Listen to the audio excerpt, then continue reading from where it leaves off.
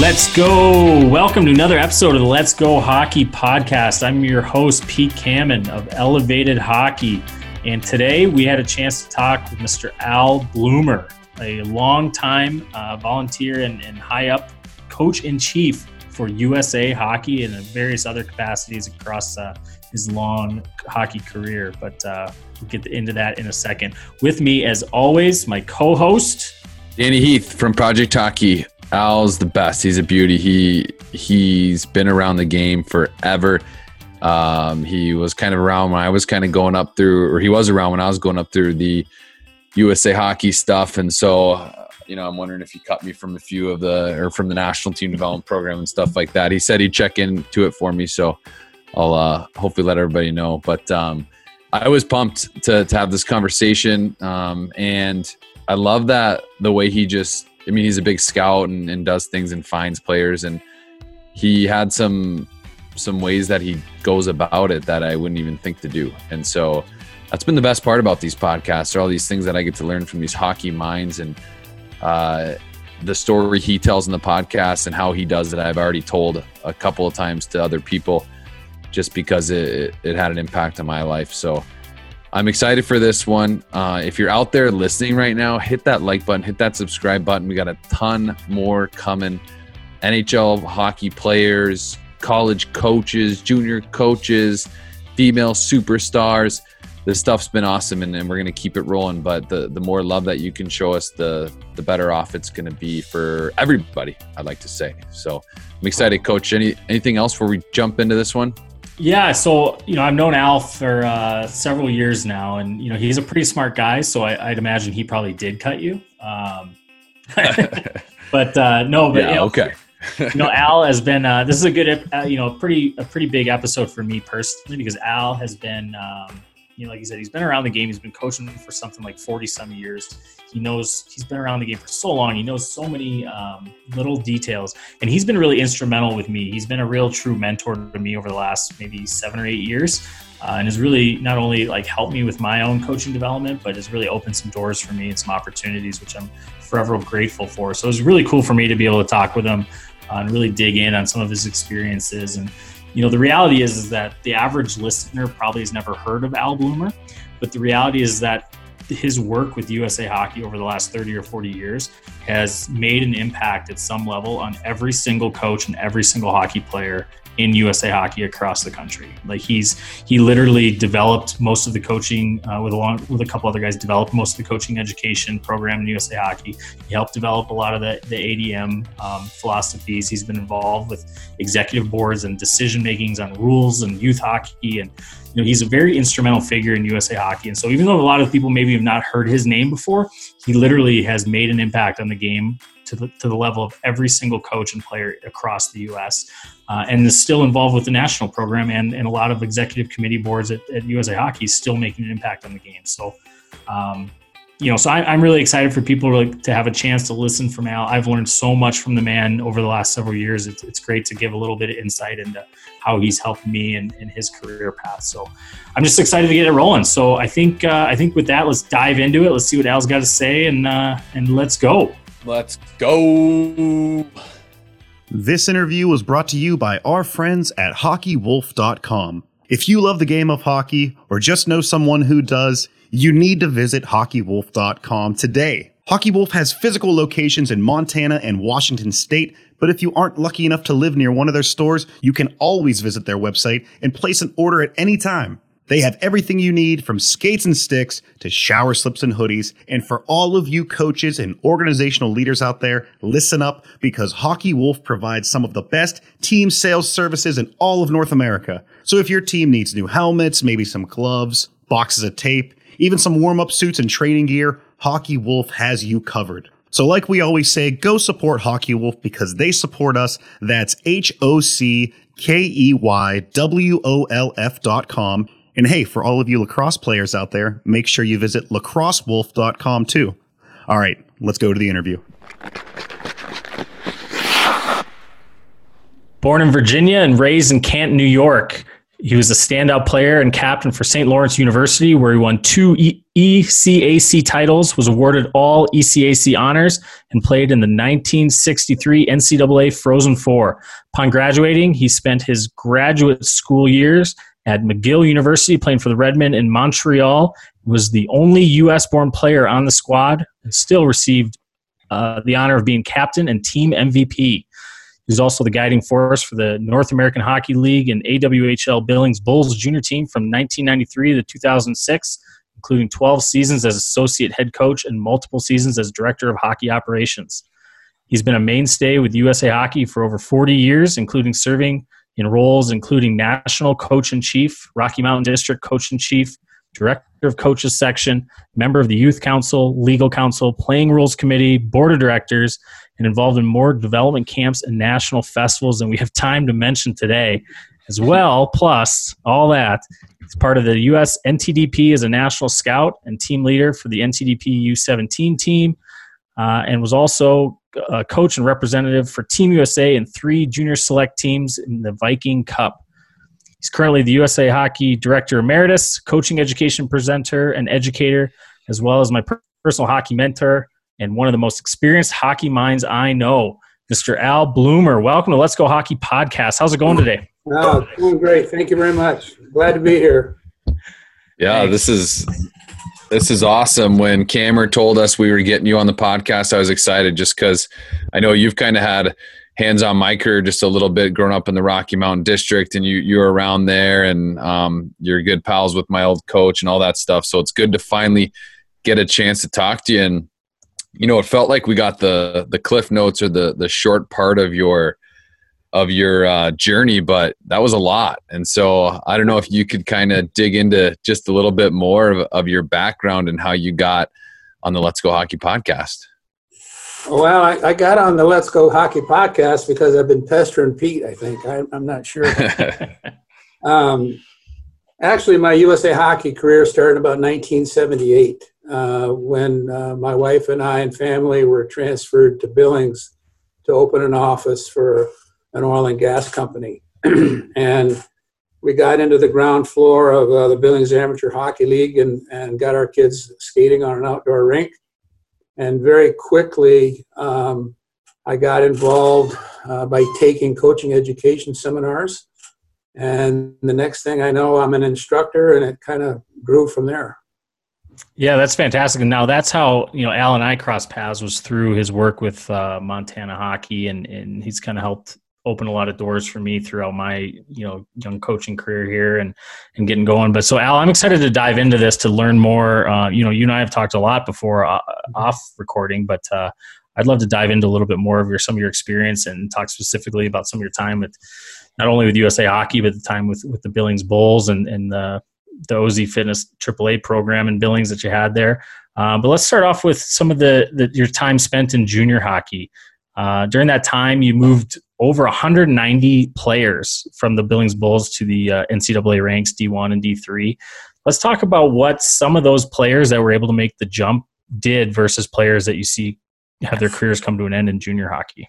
Yeah, well, it was in the early 90s when a fellow named Eric Bonanno was interested in getting a junior league going. At that time, the USHL was going and the North American Hockey League were going. And they were focused pretty much on the Midwest. And we just thought that there could be junior opportunities here in the West. And one of the leading franchise was Billings. And Bliss Littler, who some of you know, who is now the general manager in Wenatchee, was our head coach. Bliss was my coach in Tri-City. Yeah, well, Bliss and I go back a long way. He came to Billings out of the Saskatchewan Junior League, and Billings was his first really head coaching job. And at that time, I was a minor owner in the Billings Bulls. Eric Bonanno was the major owner. And for whatever reason, Bliss and I hooked up right away, and I became his assistant coach while I was still working in the oil and gas business. We knew right away that being a new league and in competition with the North American League, we were going to have to recruit heavily. And we went at that time into a lot older players. And some of the players, what I will call affectionately high maintenance players, and that we knew to be competitive right away, we had to take some risks. And we had some high maintenance players in the early years. But the kind of player we were looking for at that time was a player who was a competitor. We knew we would have some discipline issues early on, but we wanted a competitor, and we wanted somebody who had had some success as a midget player. And that's how we built our team. And once we got them into town, we did a lot of team building. We got them involved in the community so that they would buy into the logo and to the franchise. And we had some early success. A lot of those early players in the 92-93 season did not have the academic background to go on and play college hockey. So as we moved on into the season, we recognized very quickly that we had to have good students. And I learned that early on when Jeff Sauer from Wisconsin came to scout our team. And he sat in the stands, and when he saw the GPAs and the class standing of our players, he just crossed them off. He said they can't compete, even though they were good players. So right away, we put academics as a very high criteria on our players. And then we tried to develop a high competitive level and a good hockey sense level so that a player could play any position anywhere.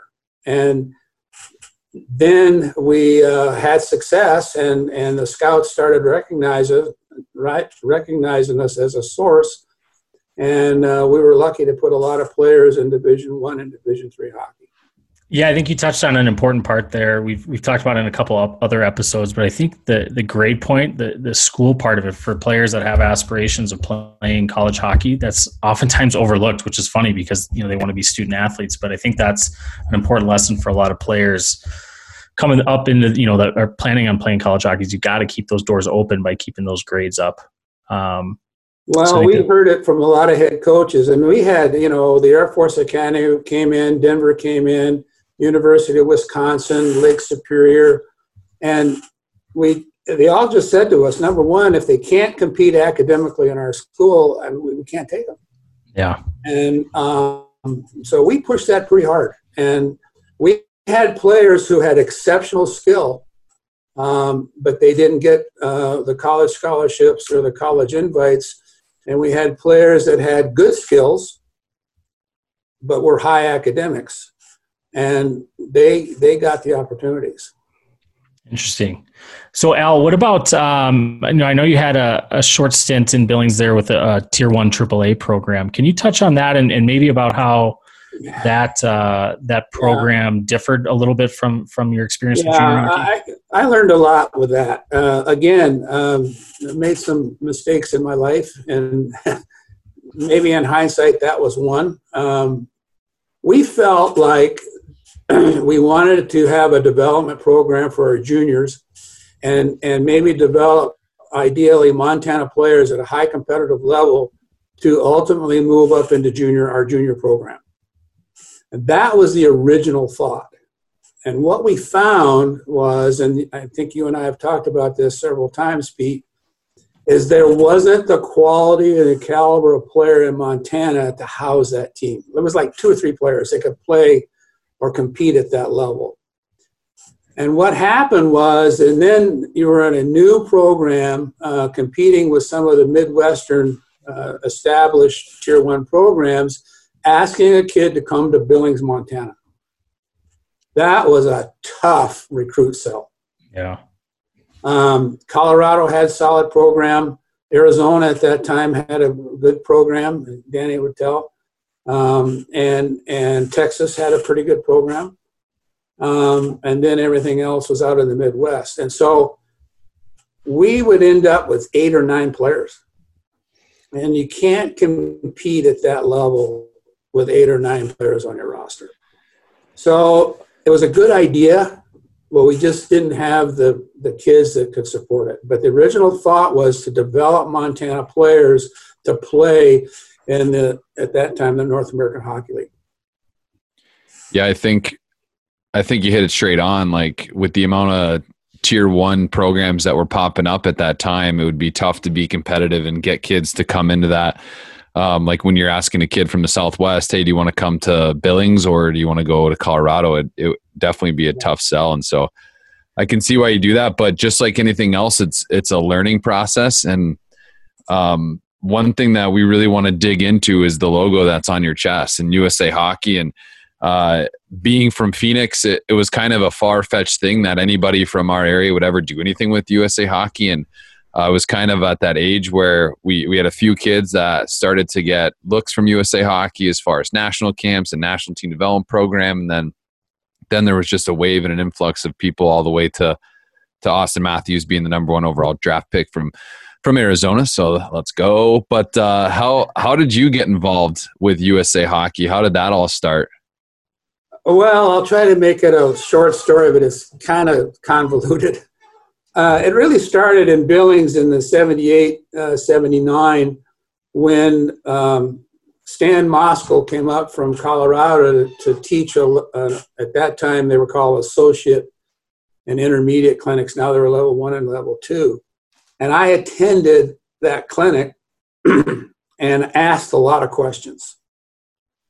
And after the clinic, he came to me and he knew a little bit about my hockey background and asked me if I'd want to be an instructor. And that's how I started with USA Hockey, is becoming a CEP instructor. And the other thing that happened at that time was we had a pretty successful midget team out of Billings, and nobody knew too much about us at that time because we played a lot of our games in Canada. So when we went to district tournaments and national tournaments, we were kind of surprised. And there was a couple of coaches, Lou Vero being one, kind of liked the way we played and kind of liked the way we ran our practices. And he probably more than anyone asked me to get more involved with USA Hockey from the Rocky Mountain District. And then it was just a series of being in the right place at the right time, Danny, and just kind of moving through the chairs. Yeah, that's interesting. I've had the opportunity to meet Lou a couple of times. I didn't know that you guys, that he was instrumental in getting you as involved as you are in USA Hockey. And, I think, even just when you sent me your bio before this recording, Al, I always knew you've done a lot within USA Hockey and given a lot back to the game, but I never really had seen it all in one place like that. So it strikes me about how much change you've seen over time in the different roles you've had with USA Hockey. So that kind of brings me to my next question here is, over that 40 some years, USA Hockey's come a long ways and improved in a lot. And I'd love to get your take on kind of what some of the biggest changes you've seen across the country, both on and off the ice, whether, good or bad. What your opinion on some of those changes are? Yeah, well, good or bad. Yeah. A lot of changes in no particular order. I think USA Hockey has become more cognizant of safety issues now, and a lot of the rules that you see put in place are about player safety. The ADM program, obviously, it's in our 10th year now. It kind of solidified the player development and the learn by doing rather than learn by listening. That was a big change. Helmets on coaches was a big deal. I was a national coach in chief at that time, and that rule was predicated by friends of mine and people from all over the country that had pretty severe head injuries while coaching teams, and virtually all of them were experienced skaters. Some of them were former college players, and some of them were former NHL players, and things happen on a practice rink that. And so I think the helmets on coaches was a big change. I think the more recent changes are the half ice and the cross ice for squirts and mites. And that's going down with some resistance. but I think it's good for player development. I mean, more puck touches, more kids playing in small areas. It's all good stuff. Another thing that's happened is there's been more of a consolidation of the playing rules now. They're clearer, which I think is good for hockey. Yeah, I mean, some of the things that got, the offside rule has been debated and debated and debated. The delayed offsides are good or bad versus direct. I'm not so sure. But I think most of the changes, Pete and Danny, have been pretty positive and a betterment of the game. I would agree. And when you focus more on safety as a coach who broke his jaw in just standing on the bench, I think it's a matter of time before coaches will have to wear full face masks on the ice. And now with this virus thing, it might even be bubbles, but who knows? But I think whenever you look at a safety issue and you try to make it better, it's hard to argue. It might be some of the – I don't like wearing a helmet, but I do because I know it's better for me and it's safer. And so it's I think whenever you're arguing about a rule that makes people more safe, it's kind of a terrible argument to make. Probably, so. Danny, one of the most misunderstood rule changes has to do with the checking rule. And that was a battle that I lost, and I've lost several. I wanted to take the term checking right out of the book and use the word body control, because basically that's what we're doing. We're trying to control the body, and we're trying to manage the ice, and we're trying to regain possession of the puck.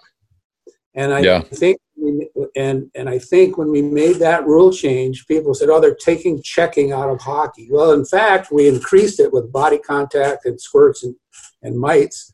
What we took out was the blow-up hit, the intimidation hit. And you're seeing that at the National Hockey League now. I mean, it's all about puck possession and regaining possession of the puck. For sure. And I've been lucky enough to be coached by Jimmy Johnson, who played in the NHL for a ton of years. And he always talked about just separating the man from the puck. I think he barely ever used the word go hit somebody or hammer somebody. And then even when I got to college and played and coached under Mike Hastings, he uses the word bumps, get your bumps. And it was never blowing kids up. It was never running kids over. It was go get your bump, get back into play. And I like that mentality because, yes, those big hits they're pretty exciting. And sometimes, it can swing momentum, I'm sure, but it's also going to take you out of the play. And it's also not going to allow you to make another hockey play. And so, I think you're right. And, that definitely is something that's misunderstood and just needs to be continued to helped along the way. Looking at your career, you've done a ton. Just in the intro, we talked a little bit about stuff you've done overseas, and obviously with being a part of USA Hockey, you're going to do stuff all over the world. And so what were some of your takeaways or experiences from when you got to go over the ponds? Yeah, well, again, Dan, I was lucky. I got to go to Russia for a couple of weeks and spend a little time in Sweden and Finland. And I learned a ton over there, particularly, first of all, in Russia. I went over there with Mark Tabor, and I think it was in 2007. We spent 2 weeks, a week in St. Petersburg and a week in Moscow. And I will tell you, there were still reeling at that time from the 1980 Olympics. The takeaway I took there was, number one, the qualifications for their coaches is way more stringent than ours. And also, their organizations were top down. They had a plan within the organization. We could use, for example, Montana Hockey.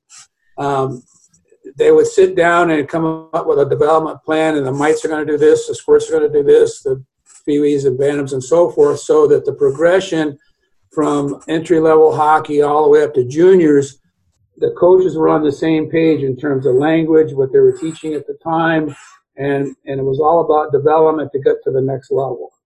The other takeaway from Russia was the first time the kids enter into the program, their first year is almost entirely skating. And unlike North America, which we can never do, if the kids don't pass a skating proficiency test, they don't progress into hockey. That wouldn't work in North America, but the emphasis on skating at the entry level should work. Yeah, could you imagine parents losing their minds because you tell them their kid's not good enough skater, he's not allowed to play? Yeah, like you got to keep doing skating lessons until you pass. Yeah, but the takeaway was the emphasis on skating on the early level and less on sticks. I mean, they carried their sticks, but there wasn't pucks. It was all skating. The other takeaway in Russia was they learned slow. And they didn't ratchet up speed until the proper technique and the detail of the technique was where the coaches thought it would be. And then they would ratchet up speed until the players started to fail. Then they ratchet it back, get them back on track, and then ratchet up the speed. Where in North America, we tend to be quick. And to quote one of my favorite coaches, and Frank Serratore, says, "We're in too big a hurry to be horse crap." And now in Sweden, the takeaway in Sweden and Finland was the emphasis on development through the age of 14. They don't have elite teams and all-star teams and select teams until about age 14. And you've seen the success of the Swedish and the Finnish players in the world in terms of the top-ranked players in the National Hockey League and how they've competed in international hockey. And the ADM has taken a lot from those concepts and tried to put it in a North American style. Yeah, that's kind of my next question, Al, is those experiences. You mentioned Mark Tabron, who's pretty high up in USA Hockey, and yourself, and you guys both, along with others, have been instrumental in developing the coaching education in the ADM and rolling that out. And, I know that, North American hockey, whether it's US hockey and Canada hockey or Hockey Canada, are very different, but at the same time, North American as a whole, that the style is traditionally a little bit different than the international components. But do you think that, you kind of answered it already, but like at what level do you think your experiences with the Russians or the Finns or the Swedes helped influence to help create that or solidify the USA Hockey brand of hockey, which is unique compared to those? But I think you go back to 1980 and Herb Brooks. Herb Brooks adapted more of the international Russian style when he developed that hockey team. And if you go back in history and he wasn't real popular with some of the USA Hockey leadership. And if you've read the books and seen the movie, you kind of get a sense of that, the way he did his things. And I think he had a lot to do with changing, as well as Lou Verrill. Lou Verrill spent time in Russia studying under Tarasov and brought some of those concepts back of flow, 5-man offense, 5-man defense. Back when I first started playing hockey, it was lanes. And I was a defenseman, and I remember my first couple of years at St. Lawrence, if I went in below the top of the circles in the offensive zone, I got yelled at. Now, my senior year, things changed a little bit. But, that was the old tradition. And I think now what you're seeing is more of a hybrid style of hockey around the world. The Finns have adapted more of the North American physical style. And I think, but you're seeing when you watch international hockey, it's very skill-based, a lot of puck movement, possession, positioning on the rink, and controlling the ice. Yeah, it's fun. I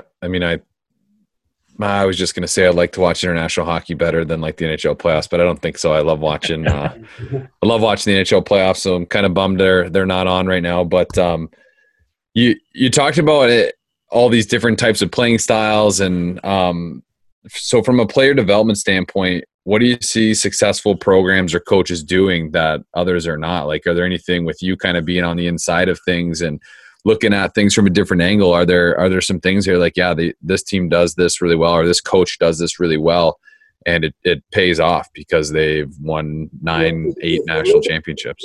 If you look at the successful programs around the country, and you can name them, and my I don't want to use the word frustration, but in Montana and certain places, despite the efforts of Pete and other people, I think we're behind the curve because we're still game driven. We're still maintenance driven rather than development driven, and particularly at the ages of 14 and under. What you see in the successful programs, and there's several in Michigan, and Minnesota has the high school driven program. I mean, my grandson is in Minnesota, and when he was playing youth hockey, I said, what's your dream? His dream was to play for his high school team. I mean, that's kind of the Minnesota culture. Absolutely. But what you see in successful programs is they're preparing their kids for the next level and letting the wins and the championships come with it as they may. And I think that's a huge difference. When you see teams play, 2 or 3 games per practice, even 1 game per 1 practice is often an anomaly. I mean, development has showed you need 2 or 3 practices per game if you really want to develop your players and spend time on the details. And I don't know that a lot of our coaches spend time on details. We're macro coaches rather than the details of shooting, passing, skating, so forth.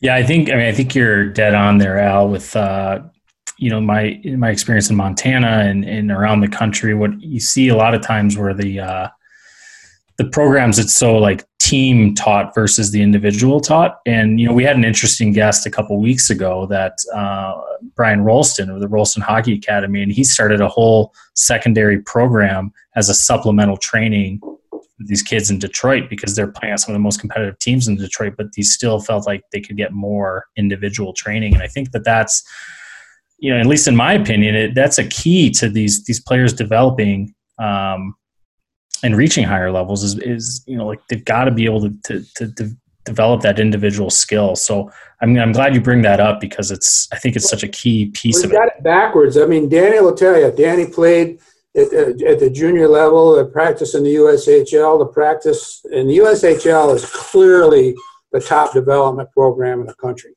in terms of their development into college hockey. The North American League is right up in there with them. But the number of practices per games and the coaches in the USHL that I know aren't so much teaching structural systems as they are concepts and how do you react in certain situations versus a very standard systematic approach to power play or breakout or defensive zone coverage. And I think the good programs are more into conceptual teaching, situational teaching, and also they're into allowing the players to think and make mistakes. And I think that's the way they learn. Yeah, I think I think you're exactly right, Al. And I know, you look back through kind of your progress with USA Hockey, and you mentioned a couple coaches you've worked with, and and I'll be pretty honest, like you and I have over the last 5-7 years, something like that we've been kind of collaborating here and there, and you've been really helpful in my development. And I'd be curious to hear what are your thoughts on some coaches that helped, whether it's open doors along the way. You mentioned Lou Vero, or really like some coaches that you learned from. That some of your thoughts on player development kind of sprang from. Well, the first thing is I think hockey in itself is a networking organization, and sometimes it's who you know and where you are has a lot to do with and being in the right spot at the right time. I mean, there's no question about that. And I think for a young coach to develop, he needs 2 mentors, one pushing and one pulling. And I've been fortunate. I've had a very interesting group of mentors along the way. Lou Vero was one. Bobby O'Connor, you may or may not know, was a very Hall of Fame coach out of Edina, Minnesota, coached the national team. He was the coach-in-chief prior to me, and he developed me. Kenny Taylor, I played against Tim Taylor at Harvard, and he was a coach at Yale for 28 years or so, and also an NTDB coach and an Olympic coach. had a lot to do with my development. Jeff Sauer from Wisconsin helped a lot when I was coaching juniors, and coming in and telling Bliss and I, these are the types of kids that we are looking for. We want somebody who will compete and who is willing to learn and has a pretty good head on his shoulders. Situational hockey IQ is one of the things you talk about. And then from the National Hockey League, I was fortunate to hook up with Barry Smith. And at that time, he was the associate head coach at Detroit. And I got invited by him to visit in Detroit and see how the NHL works. And then ultimately, he was the one that got us invited to Russia. So again, those are some of the ones that come to mind. I've been lucky. And I say to coaches like yourself, Pete, you need to become a mentor for somebody you think is worth your time, either as a pusher or a puller. Danny, I think I appreciate that. I appreciate that. Yeah, and you've done some work. I want to dig into the National Team Development Program, just because I know you have a lot of roots in there, and with me being one of the last cuts for that program, I was wondering if you could talk about the scouting and how. What's that? Who's the head coach been when you were? Was it Mike Eves? I'd have to look it up. It would have been like 2006 or something like that. I'd have to look that up. 2005, 2006. But yeah, I can't remember who the coach was, but it was the 1990 birth year. That's my birth year. And so Jeff Jackson, Jeff Jackson, he was the original coach. Well, the NTDP was an interesting thing. I mean, when it first started, it wasn't real popular. And I was at that time, I think, director at Rocky Mountain District. And it was a lot of people, particularly Minnesota, were very concerned about it. They wanted to keep their players in-house. And it really took off when the National Hockey League began to come in and became a major sponsor of the NTDP. I think that we realized that for us to compete at an international level, we needed something like the NTDP. And I think its success over the years has proven itself out in that not only have we developed some players, but we've learned a lot of coaching and player development skills from the NTDP. I was on the scouting crew for several years, and again, people like Tim Taylor and Lou Vero were always saying, hey, there's some good hockey players in Arizona and California and North Carolina and Montana and places like that. We tend to kind of focus on Minnesota, Massachusetts, New York, and places like that. And so our job as a scout was to look in the non-traditional areas. And that's what we did. We spent a lot of time looking in California and Washington and Colorado and Texas. And we got some kids out of Colorado and Texas in the program. I've had some Montana kids get real close, and we've had 2 or 3 Arizona kids that have been in the program. Yeah, there was quite a few. I think I might have been the first guy to get invited there. John Hines was the head coach of the year I would have went in. Oh yeah. But I mean, there's a couple of California kids on there, but that was kind of when it started to tilt a little bit. And I remember a couple like Zach LaRaza, a couple kids after me that were a little bit younger made it all the way onto that team. And so definitely is branching out. And I can only imagine, I mean, that it's just going to even get any more where down the road, like you're going to see even more and more kids from the Southwest and that Florida area on that team. Well, I was on the international challenge with the U17 team here in November when we went to the World Challenge up in Medicine Hat. And on that team, that's U17 team, there was 9 states represented, which to me is pretty incredible. Yeah, I love that. I mean, I've got a soft spot for non-traditional hockey, and so when I see the progress being made around our country, I mean, around the world, but in our country specifically, where players are coming from more and more areas, I mean, that's, Al, you know, that's something I'm pretty passionate about. And I love hearing that there's players, I think we've got a Montana player on the NTDP right now, which even though I think he's more Calgary trained than Montana trained, but I forget his name now, but I saw him in Whitefish, and he's a defenseman. He's on the 18 team. Yeah, Sanderson. Well, Al, what about some advice? Can you extend some advice to any youth hockey players that are listening that are aspiring to reach higher levels of hockey? You talked about how you've scouted before from the junior level and been around the world looking at players and seeing players that are reaching the national team development program and representing Team USA. What's a takeaway for a youth player that might be listening today that has aspirations to play higher level hockey? Well, when we're looking at players, and even now, I do a little work with Bliss and Wenatchee and my alma mater at St. Lawrence, which is really hurting right now. We've gone from top of the heap to the bottom of the heap over the last several years at St. Lawrence. But the number one thing we look for in a player is skating. I mean, it have to be a good skater. Not necessarily the fastest skater, but a very good skater, a transitional skater, the first two-step skater, a solid on your feet type skater. Obviously, the other thing we look at for these young players, and we're experiencing this in Montana. I just had an exchange with a parent in Billings. His son is 14 years old, and they think, okay, for me to develop, I have to leave. I have to leave home at 13 or 14 or 15. And to me, it's about ice touches and individual skills, your puck handling skills, your passing skills, your shooting skills, and your skating. You don't need to travel a long distance to do that. That's just ice touches and being willing to do the work. And the other thing, obviously, is we want to see hockey IQ, making decisions. And that's what we talk to the coaches about, is in your practices, in an hour practice, how much of it do your players actually have to make a decision?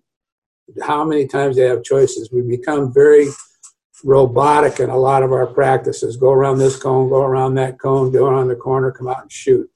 There's not a thought process that goes into that at all. And the player's just doing what he's told. So we need players that make decisions. Obviously, good character. When I was doing my scouting for the NTDP, I always used to like to get to the rink early and watch the players as they came in the building, how they interacted with their parents, how they interacted with other players. I always wanted to watch them practice and warm up. Were they hard workers? Did they pay attention? Those types of things. And I think a lot of our players, I'm not sure how to put it, but they don't have the compete. And they operate within their comforts in their safe zone. And we want to see players that'll get outside of their safe zone or their comfort zone. And character is huge, so that's kind of a snapshot of it. And actually I'd have a little book and I'd kind of check off on things. If you've seen a recruiter's or a scouter's pyramid of checkoffs, you'll see a lot of things on there before they get to skill. Discipline, character, academics, those types of things, and then they get to skill in hockey sense. That was really cool. Like the idea that you come to the rink early and you watch the kids enter the rink like that. Every kid in this country, or I guess in the world that plays hockey, needs to hear that. And so our producer Vinny is going to cut that up and make an awesome quote graphic of that, because like you never think of that. Like I know a lot of kids when they get to the rink, they're just like, all right, I got to perform on the ice. But if you can't even get to the ice without being a dodo head, you're not going to go very far. And there's eyes out there watching that part. I watch them too when their team is scored against, or some player makes a mistake. How do they react? Do they go over and pat the kid on the head, or do they slam their stick and shake their head? And how does that overall picture of the entire athlete is important. You learn a lot by watching them in those environments. And I did that, and several of my scouting friends do that as well. So how would you toss advice to a coach then, that knowing like, okay, I know this kid needs to be this good at hockey. And we always, I think with Jimmy Johnson growing up, we did skate at every practice. And at the time I'm like, man, this is awful. But knowing that you need to skate, what's some advice that you might have for coaches, either on the skating side, edge work side? What kind of stuff do you have for the coaches? Well, again, Pete and I have talked about this, so he's heard it before, is how many times in the course of a hockey game do you see a player skate in a straight line? Not very often. Yeah, not very often. All the skating that we would do is transitional type skating, to the right, to the left, forward, backwards, the first 2 or 3 steps type skating, a lot of agility type skating, working on the edges type skating, those types of things, and then the details of it. If a player, and that's why I like the Russians in the way they taught. If a player, whatever skating skill the player was working on, if he didn't do it the way it should be done at a speed, the coach slowed it down till he got it right. And you see that a lot on crossovers. It's a 1 foot crossover. They don't use the underskate push hardly at all. You see that a lot. You see on a power turn, their foot positioning is such a way that they have to take an extra stride to get going. If they have proper foot alignment, they'll go right into the next stride. Stuff like that. So I always emphasized, and Pete has heard me say this before, is I'm a detail guy, and too many of our coaches look at the macro drill and not the details that the drill is intended for. Yeah, I think that's my experience coaching with you. I think the development camps that you and I have done together are always the most laid out, and the practice plan for the coaches is set well before they're walking in the door, and everybody's got a copy, and every little detail of every minute of the ice is thought out. Not necessarily planned out 100%. Like you said, there's open room for creativity and adjustment, but there's always, that's something I've always appreciated coaching with you, Al, is that, I always trust that you have put in a lot of thought and care into developing those practice plans, which I think is huge. I think the practices have to be competitive too. You have a development practice and a maintenance practice. The maintenance practices, to me, are the 3-on-0s and the 4-on-0s and the 5-on-0s and things like that. You kind of do that to get loosened up, and then you need to go into development, and there has to be some level of competition. And I think 1-on-1s tell a lot about a player's skill, and then 2-on-1s tell a lot about a player's ability to think. And 2-on-2s, when Bliss and I were forming our junior team and we'd have tryouts, we did some 5-on-5s, but most of the time we did 3-on-3s and 2-on-2s, because you could see a lot about a player and how they could think and create and read the situation. 5-on-5 players can hide, and we did it. But when we were really trying to evaluate whether Pete Cameron or Danny could make our hockey team, we wanted to see how he did on a 1-on-1, 2-on-2, 2-on-1 kind of situation. Yeah, if Danny and I were going head to head, I definitely know who would make it and who'd get cut. And I'd definitely be. That's why I'm coaching these days and not playing. I think Danny would get that nod before me every single night. But Al, we ask those questions to all of our guests: advice for players, advice for coaches. But I'm going to throw a third ask for advice at you that we haven't asked anyone, because I know that you're a builder, and you've built a lot of programs, and you've been involved with building USA Hockey at lots of different capacities over the last several years. So let's think about an individual association, like a local association, that's looking to improve their player development or their overall player experience. And what advice would you have for like that hockey director or the group of volunteers that's running that program, for them to improve their association or program? Well, you're probably not going to like what I'm going to say. It's the way we did it back in the day. And obviously the situations were different a little bit back in the 70s and the early 80s when we were building Billings amateur hockey. We didn't even think about travel teams or elite teams or all-star teams. We wanted to build a big foundation. We wanted the kids to have fun. and we wanted them to develop hockey skills. And what happened is all of a sudden now, and it's part of the culture, and that's why we need somewhat of a culture shift. But you got to build the volume before you can start doing the elite. And when you start doing all-star 9-year-olds and all-star 8-year-olds and all-star 10-year-olds and select 12-year-olds, you start to lose kids. And hockey is a late development sport. If I were to ask you, the physiologists and the people who have studied this game, what is the age where you've reached your maximum development in hockey? It's age 26. Jeez. And whereas in famous sports like gymnastics, that's a young developed sport. But hockey is a late development sport. And so to start weeding out kids at 8, 9, 10, 11, 12, and even 14 is, I can't tell you how many players I've seen at age 14 that you thought, wow, they're a pretty good player, but they're okay. And then at age 21, you go, wow, what happened to that guy? And the reverse has happened. They've been a superstar at age 12 and they're invisible at age 18. So my advice would be in-house development, maximize ice touches, and teach individual fundamental skills at least to the age of 12, and then start into more conceptual stuff at 14, 15, 16. And that's not going to apply in this culture right now, but I mean, that's what you see in Sweden, that's what you see in Finland, that's what you see in some of the really good programs in the United States.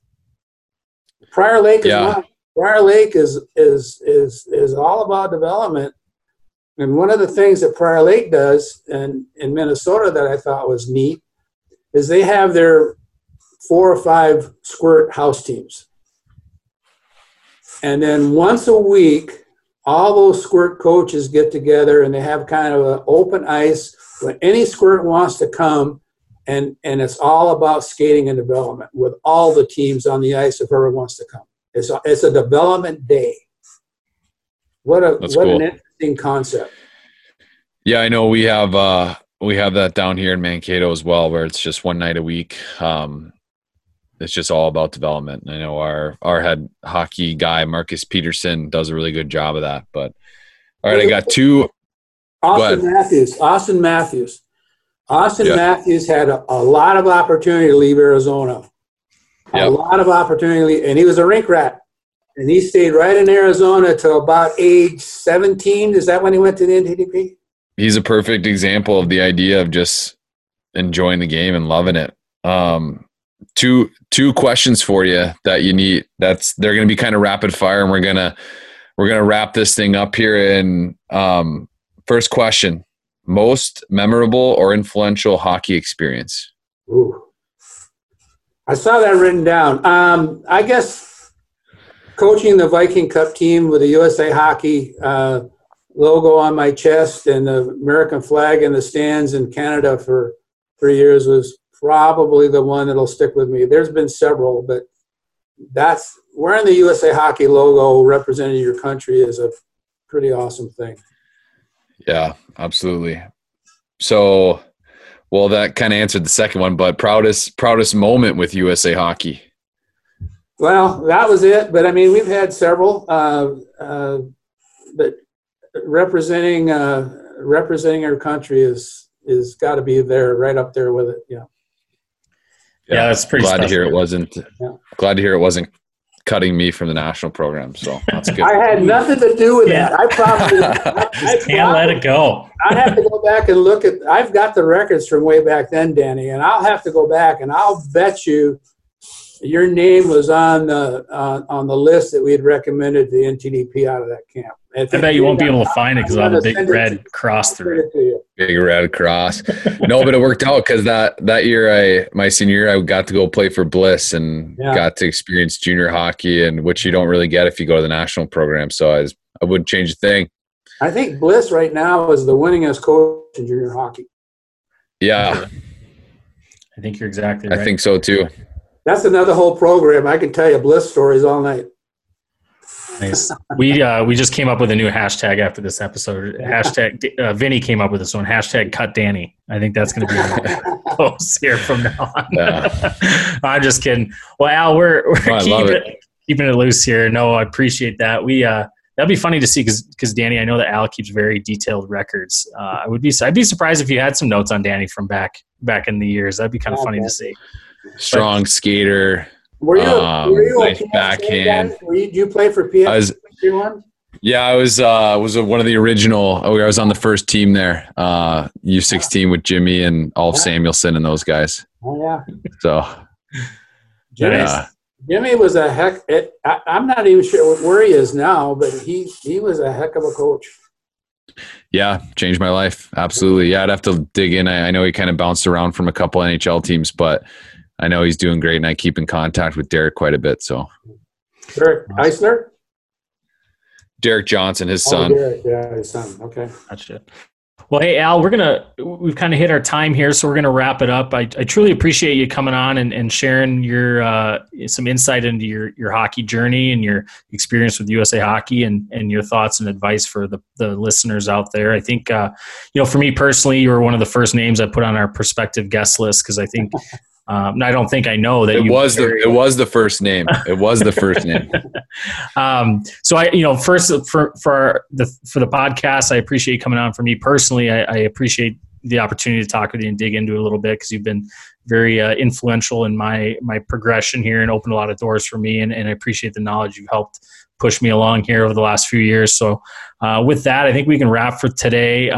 If you have any final thoughts that you want to leave? Otherwise, we can go with a let's go to get us out of here. Well, I appreciate the time. It's brought back some memories just sitting here chatting with you guys, and my wife's sitting over here shaking her head, thinking, "God, I've been at this a whole bit of this many years." But I really enjoyed it. I hope you guys stay well, and let's go hockey. Let's go. Thank you.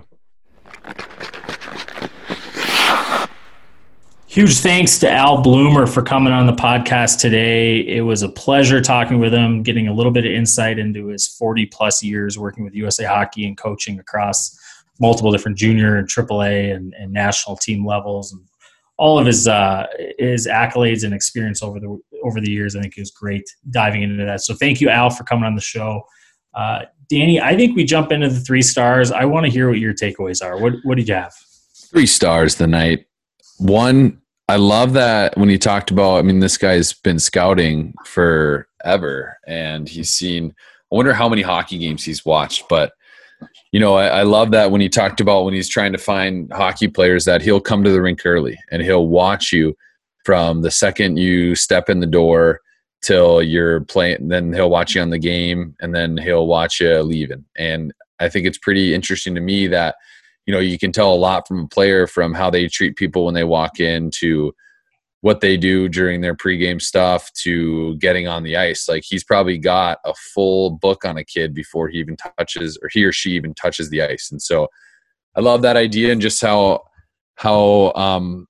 he does his scouting and how he helps pick those players that he believes are going to take whatever team he's looking for to the next level. And so huge star for star number 3. So we're only going to get better. Star number 2 would be, the impact he's had on our careers. He cut me and ruined my career. And then he, he's mentored you and helped your career flourish. And so, what a guy. No, honestly though, what I love about that and what I'll tie that into is just, he's so detail oriented. And so when we bring that up and whether, I don't know if he cut me or not, but he probably has a whole book that he can go back and look from that specific Final 40 camp to see Danny Heath from Glendale, Arizona, only AA player to be there, but whatever. Just see, what the notes were on that. And then, moving forward, he's had his hand in a billion different things that USA Hockey's produced, and the detail that he helps bring to those projects are why he's been able to sustain greatness in USA Hockey for so long. And so second star of the night is just the detail that Al Bloomer has in his life and in the game of hockey is through the roof. So pumped to get to hear some stories and stay connected. And so star number one, Coach, what do you got? Yeah, I think before I jump into the first star, that point you hit there, Danny, the second point, he's very prepared, and he almost over prepares. Every time I've ever stepped on the ice with Al, he knows minute by minute the plan, and everyone else that's working with him knows minute by minute the plan. So that detail-oriented preparation goes a long ways for him. And I think that the projects that he leads with USA Hockey, there's a reason that he gets on certain boards and leads up certain projects, because he's a good leader, and he becomes prepared for those practices or projects, and it translates to success on and off the ice. So I've learned that from him, and that leads me into the first star. So my first star is kind of what I've taken from Al over the last couple of years, and in this interview, is his really strong desire to give back to the game through coaching education, player development, and coaching mentorship. And, for me personally, I've reaped the benefits of his experience in giving back to the game over the last 6, 7, 8 years, whatever it's been, that I've been working pretty closely with him.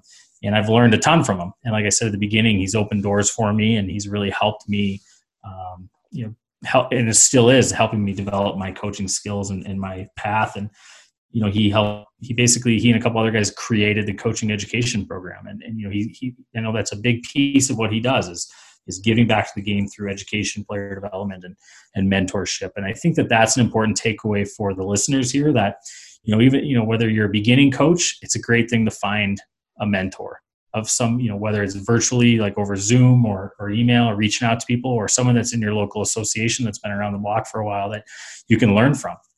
It doesn't have to be a big superstar or famous name. It's just somebody that's got some experience that you can draw from, and they can help with some guidance. And I think that, for the older, more experienced coaches or players out there, I think giving back to the game, and finding a younger player or younger coach and bringing them under your wing and helping them develop as a person and as a coach and as a player, I think that's a really important thing. And, the reality is we're all in this together, and that's the way I like to look at it. And that if we're giving back to the game and making it better, we're going to get better ourselves as well. And you just kind of start that full circle, that continuous loop of improvement. And I think just overall, I think that's a huge takeaway that I'd like to encourage anybody listening to think about who you could work with to improve their situation. And I guarantee you'll benefit from it as well. So that's my first star of the night. With that, Danny, you have any other thoughts here before I wrap this thing up? No, you said it perfectly. Well said, Coach. Thanks, buddy. Thanks. But yeah, with that, I think if you guys are enjoying the podcast, you enjoyed this episode or any of the other ones, check them all out, give them a listen, reach out to us with any questions or comments. We'd be happy to answer you directly or roll those into future episodes.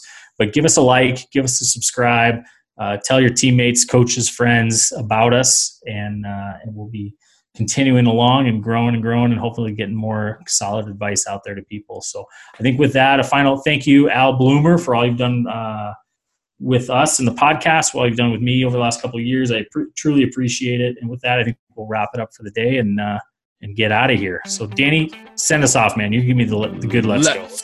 Let's go. And that is another episode of the Let's Go Hockey Podcast. Thank you, everybody, for tuning in for another week of the show. Once again, thank you to Al Bloomer for coming on and reminding Danny that he got cut from that team.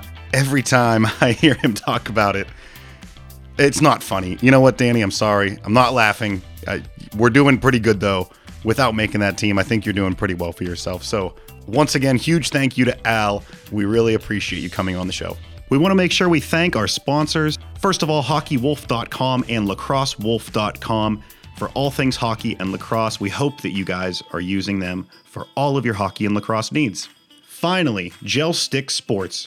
Gel sticks are the most innovative and best weighted training aids on the market for hockey, lacrosse, and golf. They've got it all, and if you haven't heard about Gel Sticks, you need to go check them out at gelsticks.com. That's GELSTX.com.